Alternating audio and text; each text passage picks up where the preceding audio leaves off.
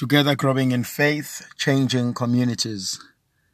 Dear friends, today I would like us to reflect on the difference of these two words that look similar, but somehow I think they are different. The difference between silence and stillness.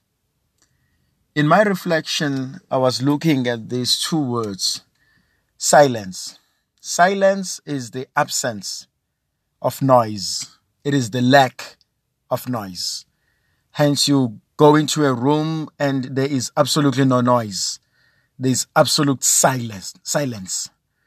And you can say, wow, this place is very silent.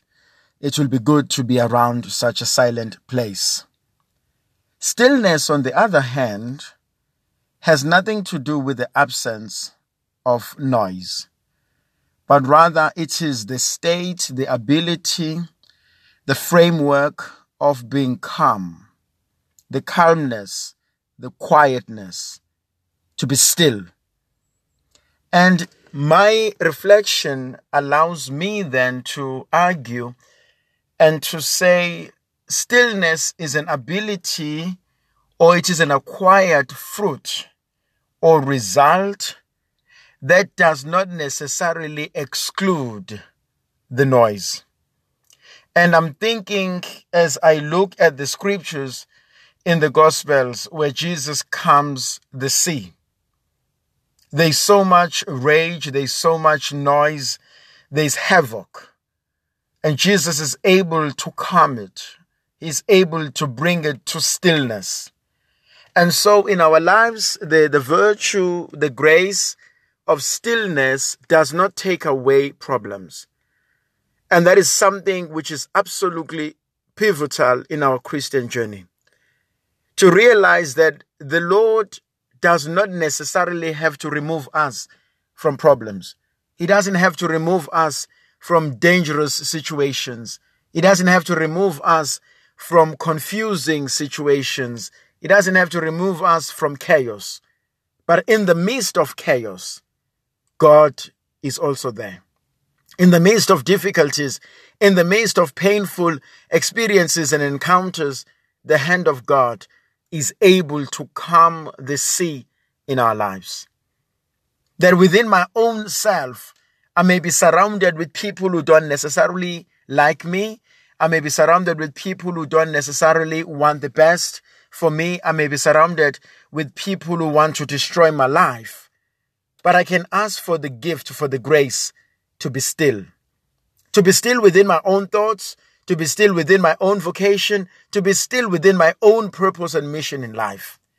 And so this Christian ability allows us to look at Jesus Christ hanging on the cross and still see this stillness within his being in the midst of those who hated him.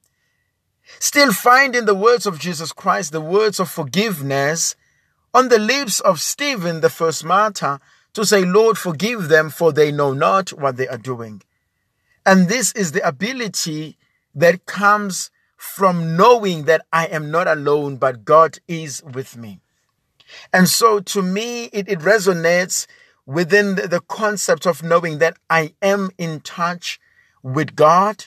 I am in touch with myself in the most beautiful way. I am in touch with God within me. And all of us have that ability.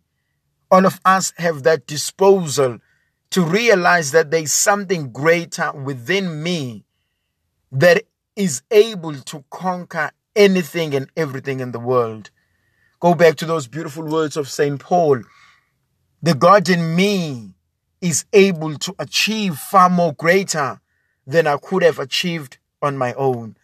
The God I serve will conquer everything I have been through, everything I am going through, everything I am about to face in my life.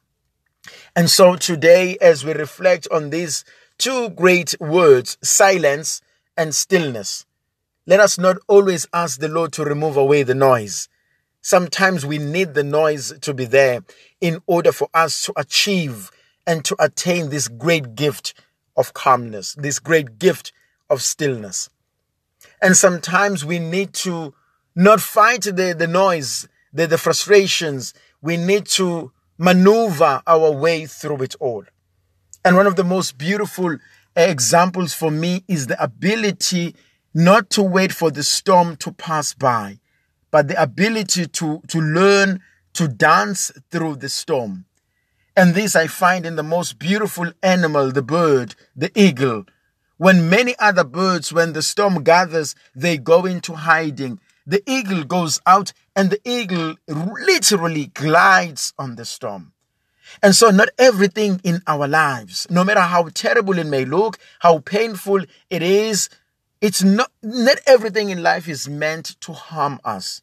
Not everything in life is meant to destroy us. Certain things in our lives are there as storms, and us, like eagles, we need not to run and hide, but like eagles, we need to learn to glide and use the storm in order to achieve the greatness.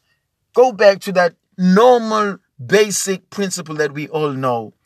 The same water that softens a potato hardens the egg.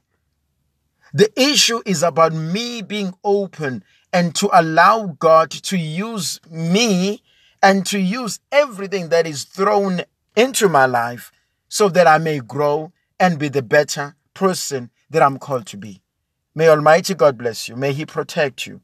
May He guide us all so that we can achieve this stillness that leads us into action.